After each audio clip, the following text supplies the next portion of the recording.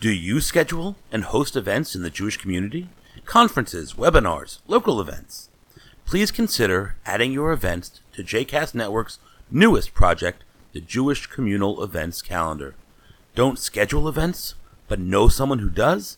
Invite them to add their events. If we all work together, we can create another wonderful resource for the Jewish community. Visit our calendar and post your events at jcastnetwork.org/JCEC. You are listening to 2 Minutes of Torah with Rabbi Danny, a JCast Network podcast. For more information about Rabbi Danny, please visit rabbidanny.com. For more information about other JCast Network podcasts and blogs, please visit jcastnetwork.org. Shalom, and welcome to 2 Minutes of Torah, Parashat Bechukotai, Carrots and Sticks. One of the lessons that I remember from my geography classes is the idea of a carrot and stick approach to life. With the carrot approach, one offers positive incentives for obeying a commandment or a rule or an instruction. With the stick, negative incentives are offered, or threats, to get people to behave in the same way. We have the choice of offering a carrot or a stick when trying to get people to behave in a certain way, and sometimes we can offer both the carrot and the stick. God seems to be a big fan of offering both carrots and sticks when encouraging the Israelites to obey God's commandments.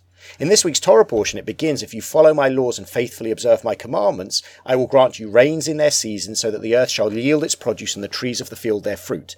And then it continues with other carrots that the people will receive as a result of obeying the commandments. But then it says, "If you do not obey me and do not observe all these commandments, if you reject my laws and spurn my rules so that you do not observe all my commandments and you break my covenant," and then it goes on to elaborate on the sticks that God is threatening, including the fact that the people will be removed from the land.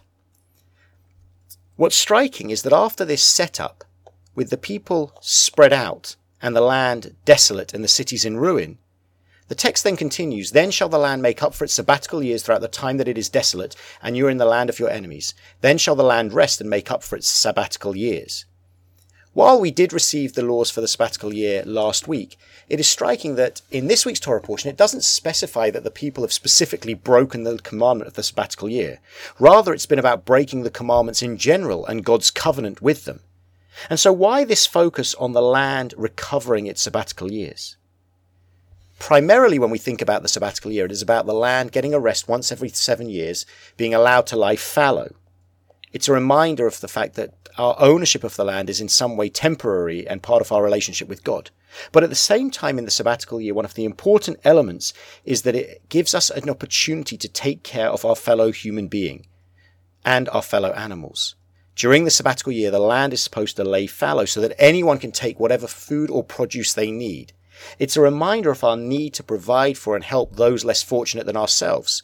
We emphasize it once every 7 years, but we hope that that lesson is applied for the other 6 years. And in this way, when God talks about breaking the covenant and breaking the laws and the rules, perhaps it is not so much that God is concerned about our covenant with God, but our covenant with one another, a part of the covenant with God. We have a responsibility to take care of each other. We have a responsibility to look after one another. When we fail to do it, that's when we suffer the sticks and the punishments from God.